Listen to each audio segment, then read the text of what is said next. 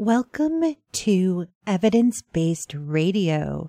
It is Friday night and it is time to talk about science. So yes, as always, you can find me throughout the week on the Facebook page, and you can listen to this and previous episodes of the show as a podcast on your favorite pod catcher, including iTunes and Stitcher.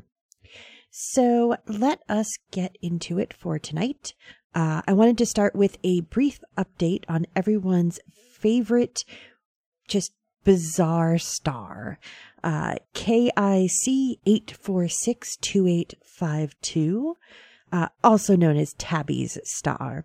And that's named after the astronomer Tabitha Boyajian of Louisiana State University, who first discovered it. And so this is the one that people at some point thought might have an alien megastructure around it, a Dyson sphere, all sorts of crazy things. And obviously, probably none of those things. And so apparently, beginning on the 16th, the dimming dropped down 4% before returning to normal. And this made it the largest dip recorded since the initial discovery by the Kepler telescope.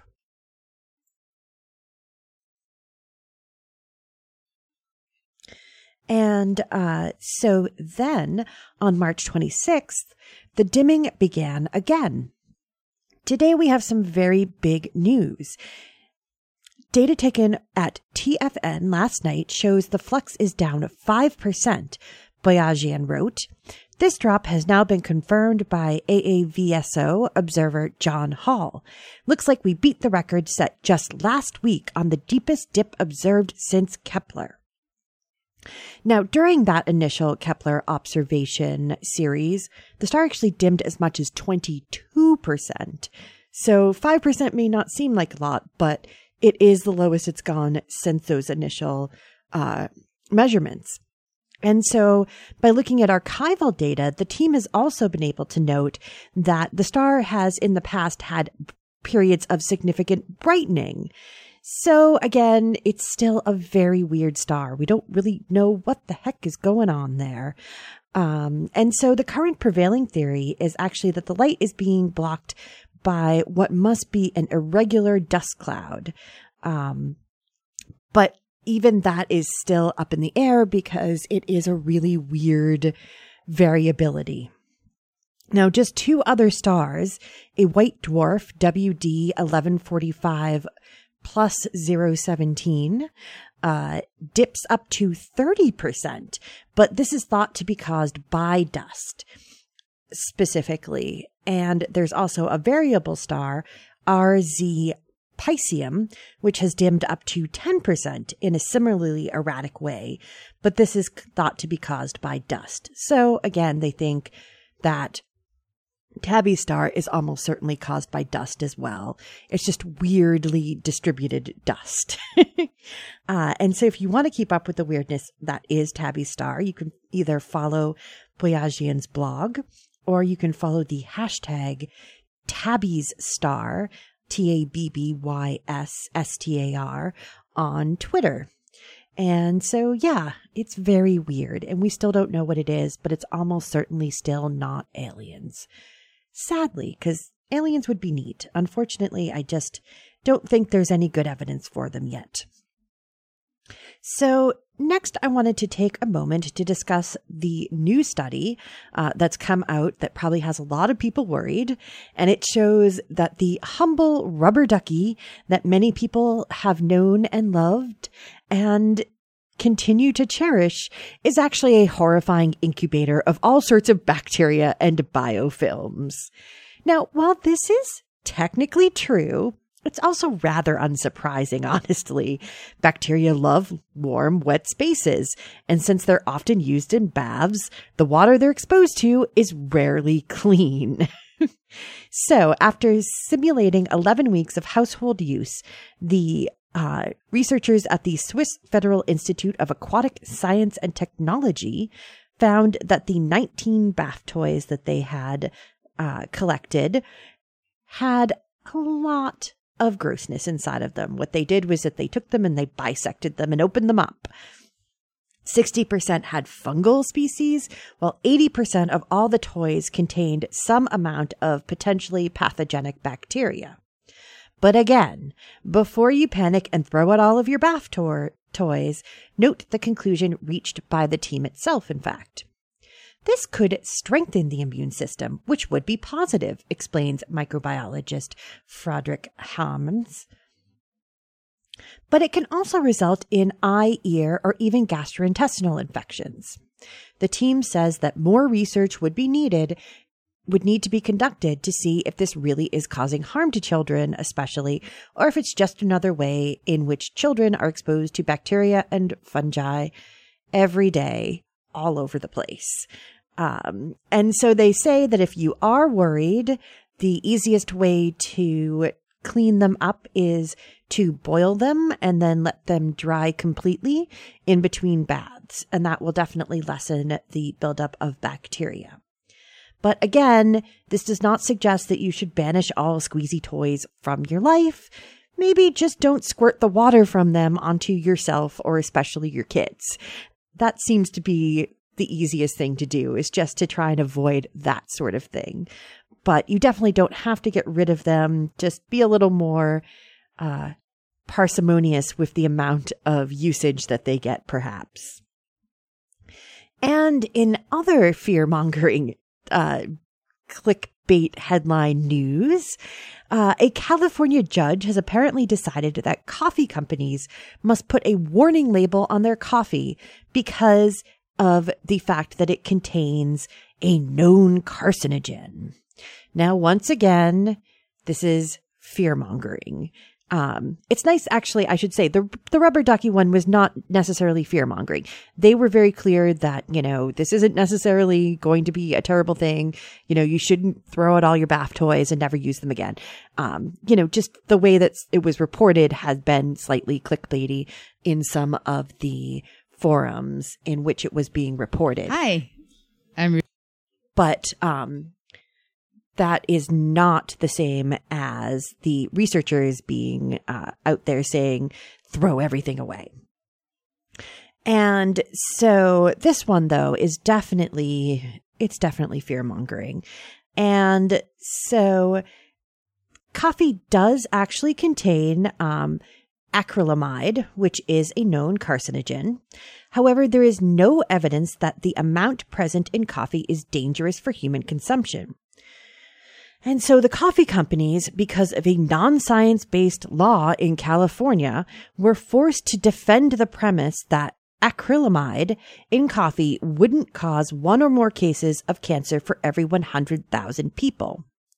Now, of course, that's extremely hard to defend. It doesn't make sense to try and defend something like that because that's not how the science of carcinogen exposure works.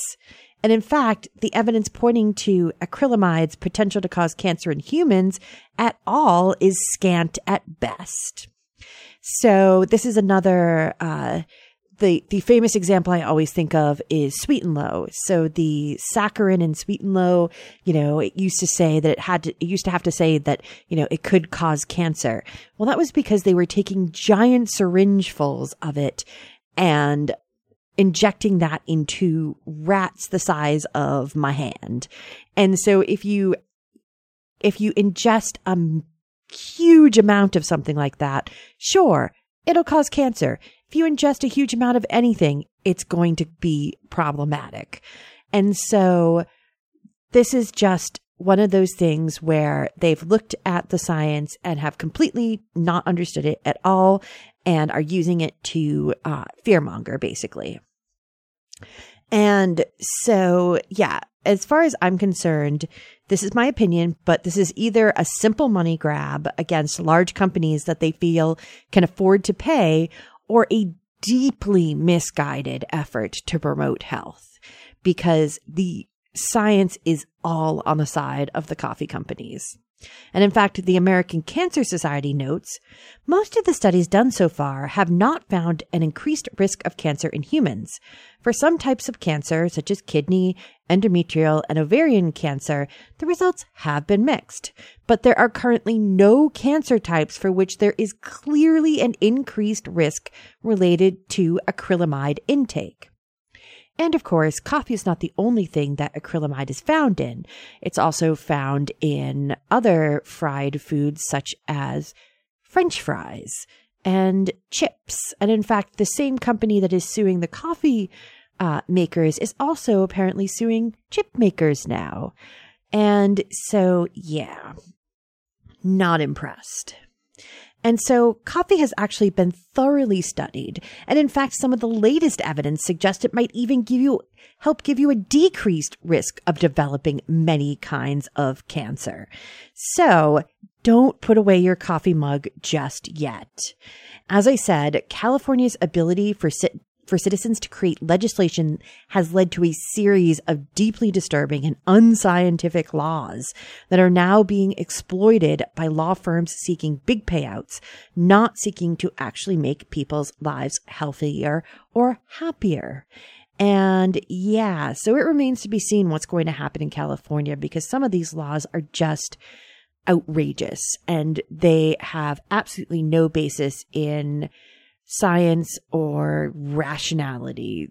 These food-oriented legislations that they've put through because of fearmongers like the food babe are just really disturbing. And I'm just worried what's going to happen, because California is a big state, and if they have to do things there, then they might have to do them everywhere, and that costs consumers money.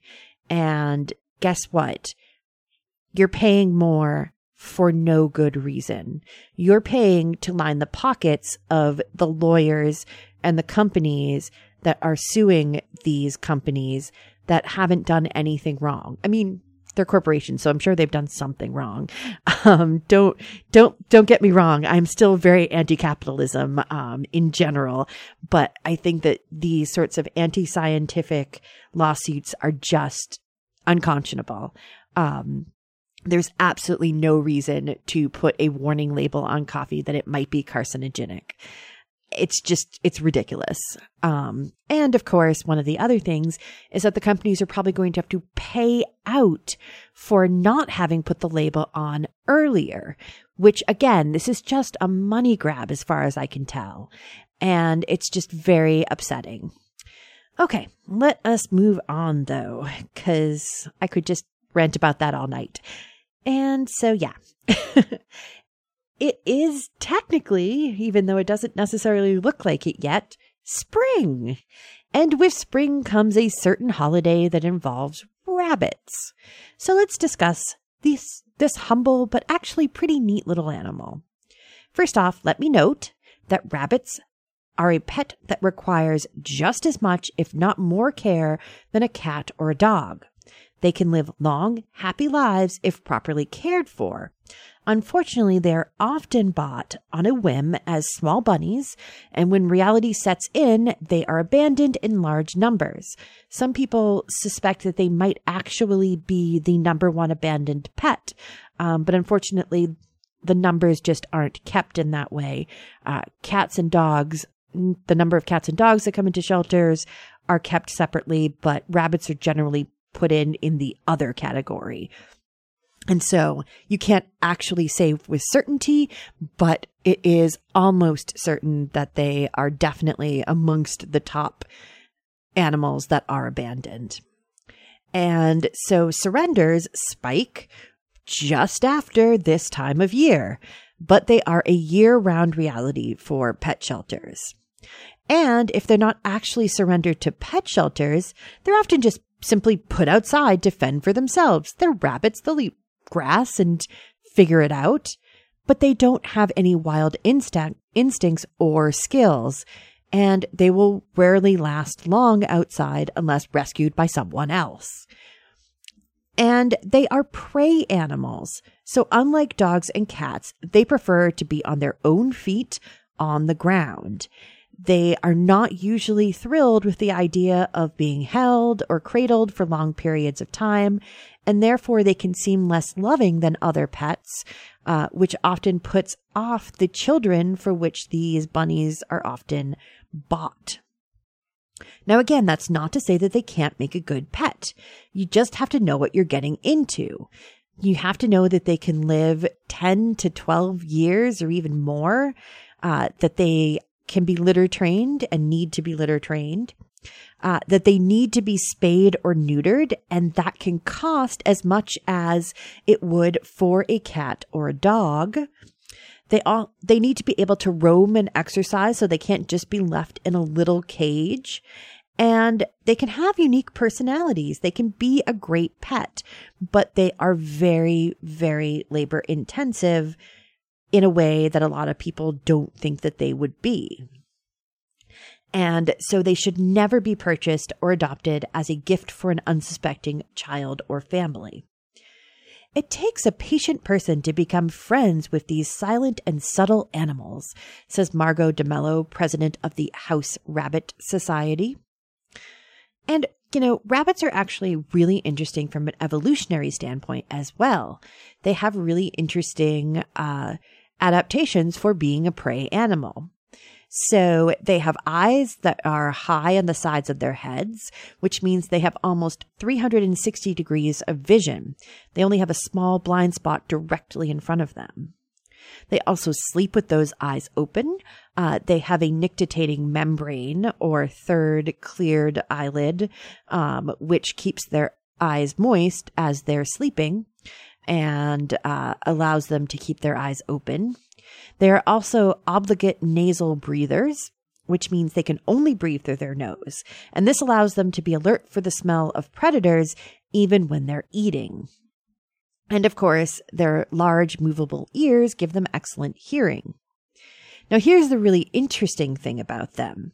They also have hinged skulls. So they have a cranial hinge, and this allows them to make quick escapes using their powerful, large hind legs. They can run at speeds that would otherwise cause their brain to bounce against the cranium. But because they have this hinged cranium, they are able to do that. And so, again, while rabbits are very neat, unless you're in for the long haul and want a real commitment, leave them either in the pet shop or at the county fair. You can see some really beautiful ones at the county fair, usually. Some really fun Angoras. But also, let me just tell you that I had a friend in high school whose mom kept Angora rabbits, and they were pretty, but they were very mean. And they had claws, and they knew how to use them. So again, you have to be careful, and you have to know what you're getting into. All right. So let's move on now to what I'm going to consider to be a bit of good news coming from the government.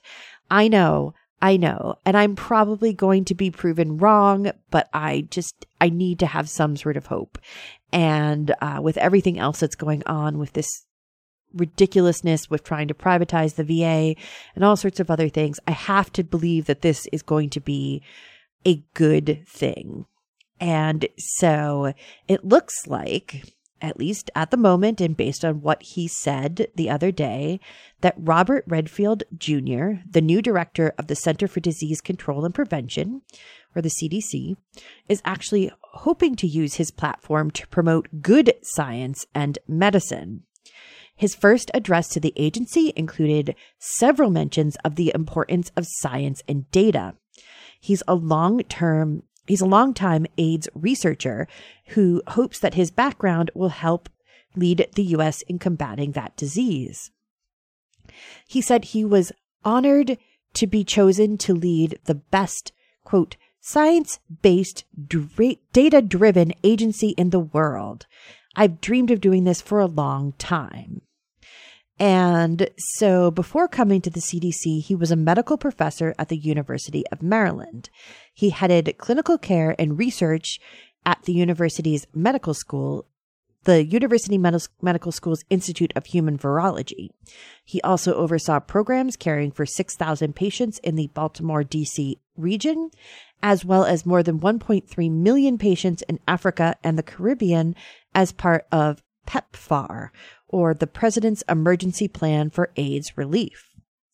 Now, some have expressed worries about his early suggestion that HIV testing be mandatory and his ties to some conservative AIDS organizations that support abstinence-based prevention. However, in his speech, he called for comprehensive prevention strategies. "I've never been an abstinence-only person," he said. "Just ask my wife," he added, prompting laughter from the audience. "I believe in every measure we have scientific evidence for, including condoms." So, again, cautiously optimistic. He also spoke of the importance of vaccines, telling a story of how he had convinced military leadership as an army doctor back in the early 80s to vaccinate all those serving in the armed forces for hepatitis B. This was after he had treated a young soldier who had then infected his wife and newborn child. "We have got to get the American public to understand that vaccination is important and needs to be fully utilized," he said in the speech. He also remarked that referenced at that point the 130 children who had died of the flu this season. And so I'm really heartened by that. He also addressed the opioid crisis, agreeing that it is a medical and not a moral problem, and that the CDC should take a role in heading it off. And in fact, he apparently has personal experience with the crisis, and noted that, "If any of you have tried to access care for addiction in this nation, I guarantee you it's complicated. It needs to not be complicated," which I wholeheartedly agree with. Now, again, critics have also had concerns about his lack of experience in governmental public health, but Redfield reassured them that he was ready to take on the responsibility and noted that he had experience with relief efforts after the 2010 Haiti earthquake and experiences in Africa with the PEPFAR program. "I respect the mission we have, which is to be prepared for what we don't expect." And so I'm, again, cautiously optimistic about this pick, despite the controversies in his past. And in fact, even if he's not as much as excellent as I'm hoping he's going to be based on this speech, he's certainly better than Brenda Fitzgerald, who preceded him in this spot, who had to resign from the post after only 6 months because she was unable to, quote, divest from complex financial interests in a reasonable amount of time, according to a statement from the CDC. She also bought shares in a tobacco company shortly after her appointment as head of the CDC. So yes, let's give Redfield a bit of time to see if he really can put science and reason back on the table in at least one part of our government. Okay, so let us move on to another health-related story, and then we'll take a break. So speaking of infectious diseases, this is some not so great news. The UK's Public Health England has revealed that a man has been diagnosed with an extremely drug-resistant form of gonorrhea. It's usually cured with antibiotics, but this form of the bacteria has proven extremely resistant to conventional treatments. And unfortunately, this will almost certainly not be the last case of this infection we'll be seeing anytime soon. The World Health Organization has been sounding the alarm about antibiotic resistance, and especially resistance to older, cheaper antibiotics. These cases may just be the tip of the iceberg, since systems to diagnose and report untreatable infections are lacking in lower-income countries where gonorrhea is actually more common, said Theodora Wee, a human reproduction expert with WHO, in a 2017 press release. Now, the man has a partner in the UK, but it's suspected he might have been infected during a recent trip to Southeast Asia, which is one of those places that has less monitoring. He's currently being treated with a strong antibiotic called ertapenem, which the doctors hope will knock out the infection, but they're not sure. And this is a much harsher treatment than the conventional antibiotic cocktail used to treat the STI generally. And the problem too is that gonorrhea is one of the most common STIs out there, with 78 million new cases every year. So remember, if you're sexually active, to use protection, get tested regularly, and be open and honest with your partners. So globally, drug resistance in general, drug-resistant infections kill at least 700,000 people a year. Antibiotic resistance is a real and terrifying problem that we can actually help address, at least in a small part. And so the easiest things to do personally are to not ask for antibiotics unless they're actually needed for a bacterial infection, which means that if you have a cold or the flu, do not ask for antibiotics. They will not help you. Those are viruses. Antibiotics do not work on viruses. And if you are prescribed antibiotics, you have to finish them exactly as prescribed on the bottle. And so those two things are great ways to do at least your part for preventing antibiotic resistance. Okay, let's take a break and then we will come back to the world of medicine for another weird and interesting tale. All right, so hang on for just a moment while we do some PSAs and some show promos.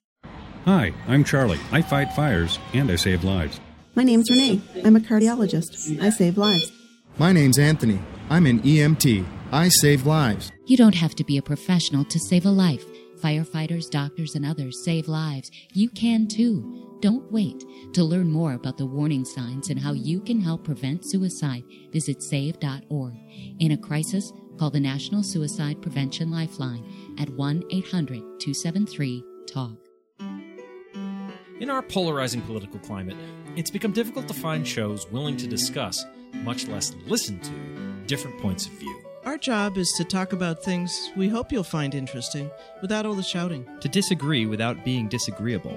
To provide incisive, factual commentary that cuts through the weekly spin cycle and aims to enlighten, not enrage, our listeners. So, when you get home at night and switch on the lights, do you feel good about the source of your electricity? Did you know that you can choose to power your home with 100% local, clean electricity? You have the power to say no to the standard mix of polluters like natural gas, coal, and oil.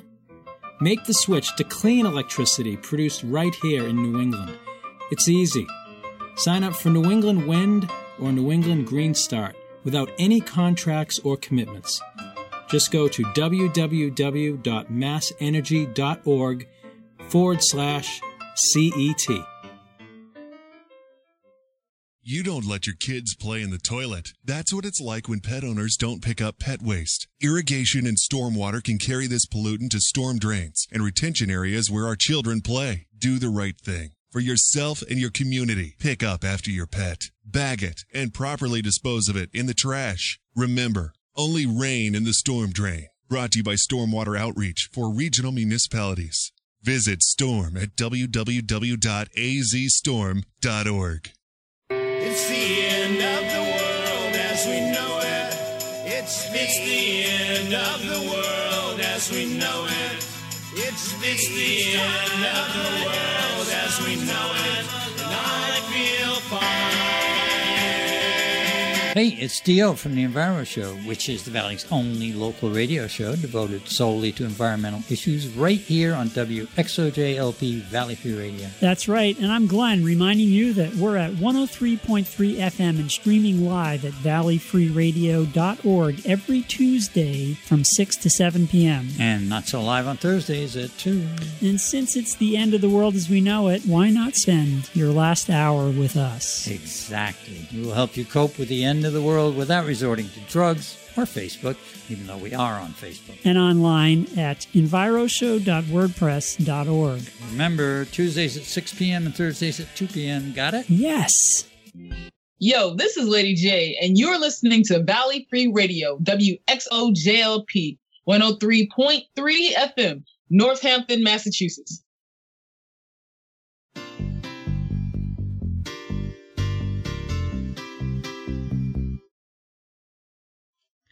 Okay, we are back.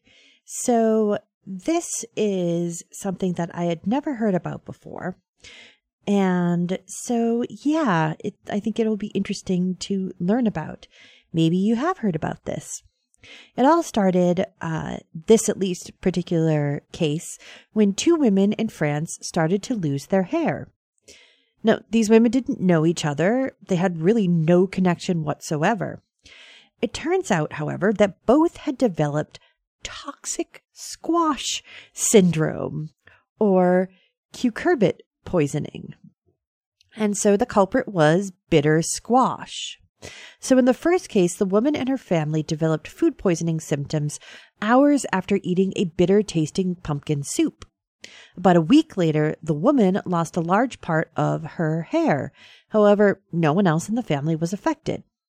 In the second case, the woman ate a bitter-tasting squash and developed severe vomiting, despite the fact that others who ate that same squash did not have any adverse events. Now, around 3 weeks later, she lost most of her hair, not only from her head, but also from her underarms and pubic area. Now, members of the cucurbitaceous family, which includes pumpkins, squash, melons, and cucumbers, can produce cucurbitacins, a group of toxic chemicals that lead to the bitter taste and can have toxic effects on human cells, according to a Live Science report. Now, these compounds are generally bred out of commercially available produce, not only because they're toxic, but also because people don't tend to like the bitter flavor. And so what can happen, though, is that if there is an accidental cross-pollination, or if a plant is growing in the wild, some varieties can develop high enough levels to cause illness. Now, unfortunately, one of the big problems is that there is no difference in visual, there's no visual difference between a bitter squash and a normal tasty squash. So it's only once you've cooked it and then taste it that you know that you have a bitter squash. And so while rare, there have been other cases of cucurbit poisoning. And so several of them have been described in medical literature. Now, it's generally squash, zucchini, or other gourds that have caused the disease. However, this is the first time that hair loss has been documented as a probable result of cucurbit poisoning. And so case report author Dr. Philippe Azoulay, a dermatologist at St. Louis Hospital in Paris, suspects that the toxin is working similarly to some chemotherapy drugs, which obviously can cause hair loss. Now, however, because these are the first two cases to feature this symptom, it cannot be clearly established that this was indeed the cause, even though it seems pretty clear because there's only these two cases, they'd have to do more research. Now, again, I'd never heard of this before, but apparently it's more common than you might think. In 2012, emergency room physicians at Oregon Health and Science University had 2 patients poisoned by squash from a home garden. And after reviewing records for Oregon and Washington state poison centers, they actually found 17 other cases over a 12-year period. Even more shocking, a review published in the January Journal of Clinical Toxicology noted that a French poison control center reported over 350 cases tied to bitter squash between 2012 and 2016. And even worse, 56% of the squash in these cases had actually been purchased at a grocery store. So I guess the moral of that story is if you go to France, don't eat squash. And also, if you find that your squash dish or the squash that you're eating tastes bitter, stop eating it immediately. And definitely see a doctor if you end up with symptoms of food poisoning. And again, as for the case study women's hair, that is the weirdest thing that has happened with this weird toxic issue. The pumpkin soup eater's hair has regrown less than an inch in the 2 months since her poisoning, while the second woman has regrown hair a bit over 2 inches in the last 6 months. So hopefully they will continue to recover and will be able to get their hair back. But again, beware of bitter squash, apparently. All right. So, I do want to continue in the realm of medicine for another few minutes. And so our next story is about the promising new cancer vaccine that has been shown in clinical trials to cure up to 97% of tumors in mice. Now, that sounds amazing, but if you've heard me talk about mice model studies, or if you've done research on the subject yourself, you'll probably know that while they are the universally recognized first line of experimentation for many medical interventions, something that works in a mouse or a rat may not have the same effects in the human body. But since it's highly unethical to test out unproven drugs and medical interventions on humans, and we haven't developed clones yet in order to argue over the ethics of testing on them, that'll be a whole thing, to which I don't have a good answer. So, don't look to me, because yeah, it's a really interesting thought is if we can develop clones of humans, would it be ethical to test medicines and disease interventions on clones because they're not technically people? Yeah, that's a whole science fiction novel experimentation, thought experiment, I should say, philosophy class that I don't want to tackle at all. So because we don't have that sort of availability, we have to make do with mouse models. Mice are easy to breed. They're easy to contain.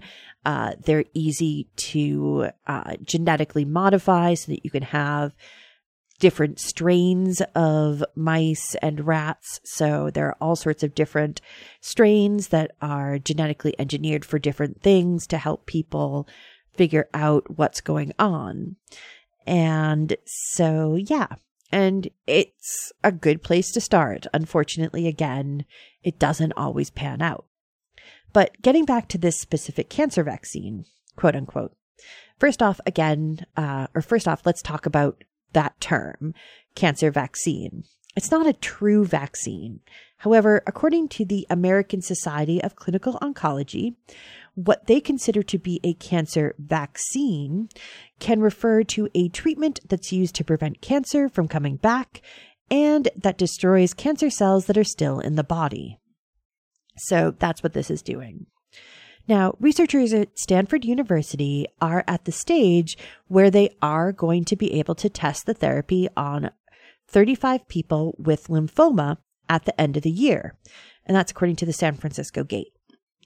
And so the treatment is meant to stimulate the body's own immune system to attack the cancer cells and eliminate cancer, and has eliminated cancerous tumors in 87 out of 90 mice with various cancers, including lymphoma, breast cancer, and colon cancer.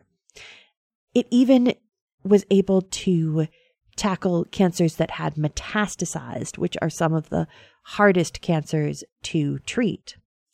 Now, again, however, caveat, the researchers note that while this is an exciting result, there are several kinds of cancers that have been cured in mice models already, which have not yet translated into any kind of human treatments or human results. So researchers have already been able to cure cancer, a bunch of cancers in mice, but that hasn't led to human trials of drugs that actually can cure humans. Again, not a perfect model. And it turns out that even if the drug ends up working for lymphoma patients, separate trials would have to be conducted for any other forms of cancer. That's just, it has to be that way so that they don't endanger people unnecessarily. And so the treatment is actually a kind of immunotherapy. It combines two chemicals which stimulate T cells, and those are a part of the body's immune system, which basically they are in the bloodstream generally, and they're looking for foreign particles. And if they find foreign particles, then they attack them and get them out of your system. And so what it does is the T cells are generally able to suppress cancer growth most of the time, which is why we don't get cancer all the time. But when a tumor is able to get established, it is able to actually suppress the T cells from doing their work. So once a tumor gets going, it then actually is able to protect itself from the T cells by suppressing them. And so by injecting the drug directly into the tumor, the drug is actually able to reactivate T cells that are already tuned to attack the tumor. So they don't have to worry about adjusting the T cells in order to make them look for the tumor cells. They're already in there. They've just been suppressed. So they've already got the markers for the cancer cell. They just haven't been able to actually go in and destroy it. And so in animal studies, injecting just one tumor actually spread the cure throughout the body as T cells migrated from one area to another through the bloodstream. And so the study, published in the January 31st edition of Science Translational Medicine, notes that the treatment was given to mice genetically engineered to develop breast cancer in all 10 of their mammary pads. When the drug was injected into the first tumor that appeared, it was able to destroy that tumor and prevent new ones from forming in most cases. Now, immunotherapy isn't new, but what is new about this is the ease at which the treatment can be administered. Previous treatments required harvesting the patient's immune cells and engineering them to fight the cancer. We're attacking specific targets without having to identify exactly what proteins the T cells are recognizing, Dr. Ronald Levy, a professor of oncology at Stanford University School of Medicine and the senior author of the study, said in a statement. However, I must once again stress that this treatment is only going into stage 1 trials. Many promising drugs make it to stage 2 or even to stage 3, but are unable to make it out of stage 4 trials and into the hands of everyday clinicians. But hopefully this is indeed a promising step in our fight against cancer. Okay.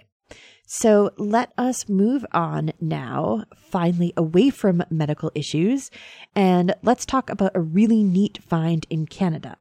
So you may have heard about this, that Canadian researchers have found 13,000-year-old human footprints, and they found them recently on Canada's Calvert Island. So a team of scientists from the University of Victoria and the Hakai Institute found the fossilized impression of at least 3 different individuals in Paleosol dated to 13,000 years ago. And that was hiding beneath beach sand on the island, which is located off the Pacific coast of Canada. Anthropologist Dr. Duncan McLaren led a team that excavated at the Maui Channel 1 archaeological site on what would have been beachfront sediment when the sea was 6.5 to 10 feet lower than it is today, due to that time period having been at the end of the last ice age. They found a total of 29 human footprints, as well as partial footprint-like depressions which had been disturbed by overtrampling. During the last ice age, which ended around 11,700 years ago, humans moved into the Americas from Asia across what was then a land bridge to North America. eventually reaching what is now the west coast of British Columbia, Canada, as well as coastal regions to the south, Dr. McLaren and colleagues said. Along the Pacific coast of Canada, much of this shoreline is today covered by dense forest and only accessible by boat, making it difficult to look for the archaeological evidence which might support this hypothesis. Now, they suspect that the footprints belonged to 2 adults and a child. And the findings support the idea that humans actually used a coastal route to move from Asia to North America during the Ice Age. So this isn't necessarily any kind of new idea about the migration. It's just that instead of moving through a land, sort of a tunnel of land between 2 ice sheets, as they used to think years ago when I was a youngin' in school, that they actually think that instead, as they moved across the land bridge, they hugged the coast, and that there were some people who used, there were some seafarers and things like that. And so the findings provide evidence of the seafaring people who inhabited this area during the tail end of the last major ice age, Dr. McLaren said. So yeah, that is the idea, is that they were actually more coastal people than people who were nomadically moving through the interior. And so hopefully more excavations at the site will lead to even more evidence concerning these ancient explorers who populated a new set of continents as the Ice Age came to a close. So yeah, they're hoping to get some other, they're hoping to get some cutting edge instruments out there to be able to sort of look at that area and see if they can discern more footprints. And if they're able to discern more footprints, it could give them some more information about what the people might have been doing there. And it's just really exciting because there's so little evidence that has remained from that period of time in that particular area where that land bridge was, because most of the evidence is, again, underwater now because the shore was, the shoreline was much further out because the ocean was up to 10 feet lower than it is now in those areas. Okay. So speaking of the ocean, we're going to move from the ancient past to the cutting edge of research. And so this is about a new soft-bodied robot designed by MIT's Computer Science and Artificial Intelligence Laboratory, or CSAIL. And it's called SOFI. And so this is a fish-like robot that is able to swim alongside real fish in the ocean in order to capture audio and video of the animals in their natural habitat without human disturbance. Now, SOFI was tested in the Rainbow Reef of Fiji and was able to swim for up to 40 minutes at a time at depths up to 50 feet. It was able to handle ocean currents and took high-resolution video and photos using a fish-eye lens. Now, the robot is actually able to use an undulating tail to propel itself through the water and is able to control its own buoyancy, allowing it to swim in a straight line, to turn, and to dive up or down. Now, the team used a customized waterproof Super Nintendo controller and developed a custom acoustic communication system in order to allow them to change the speed and direction of the robot.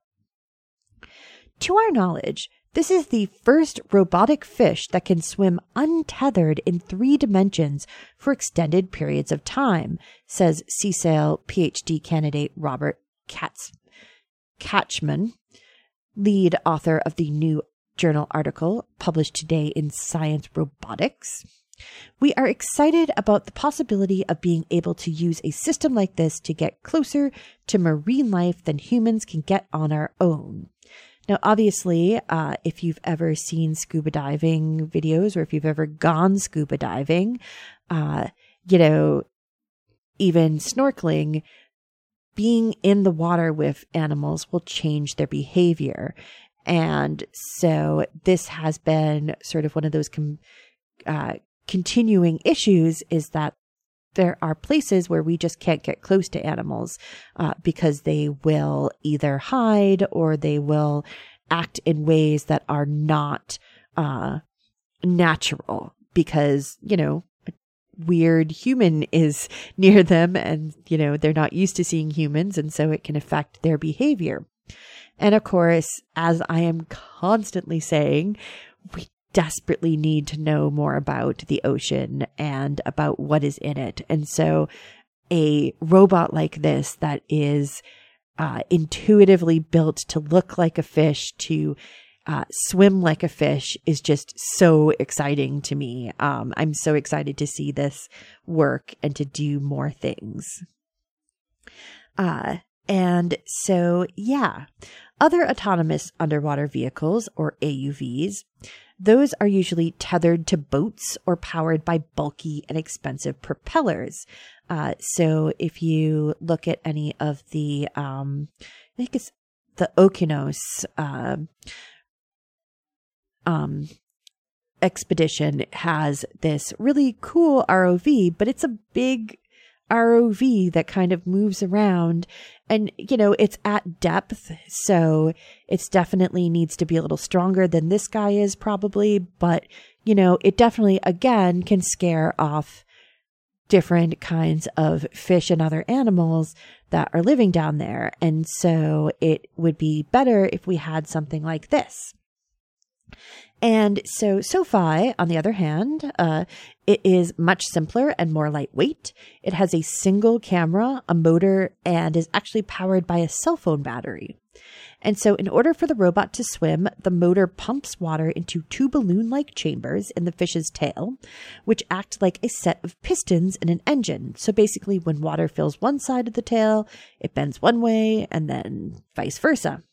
And so the back half of the fish is silicone rubber and flexible plastic, with several components of the design having been 3D printed.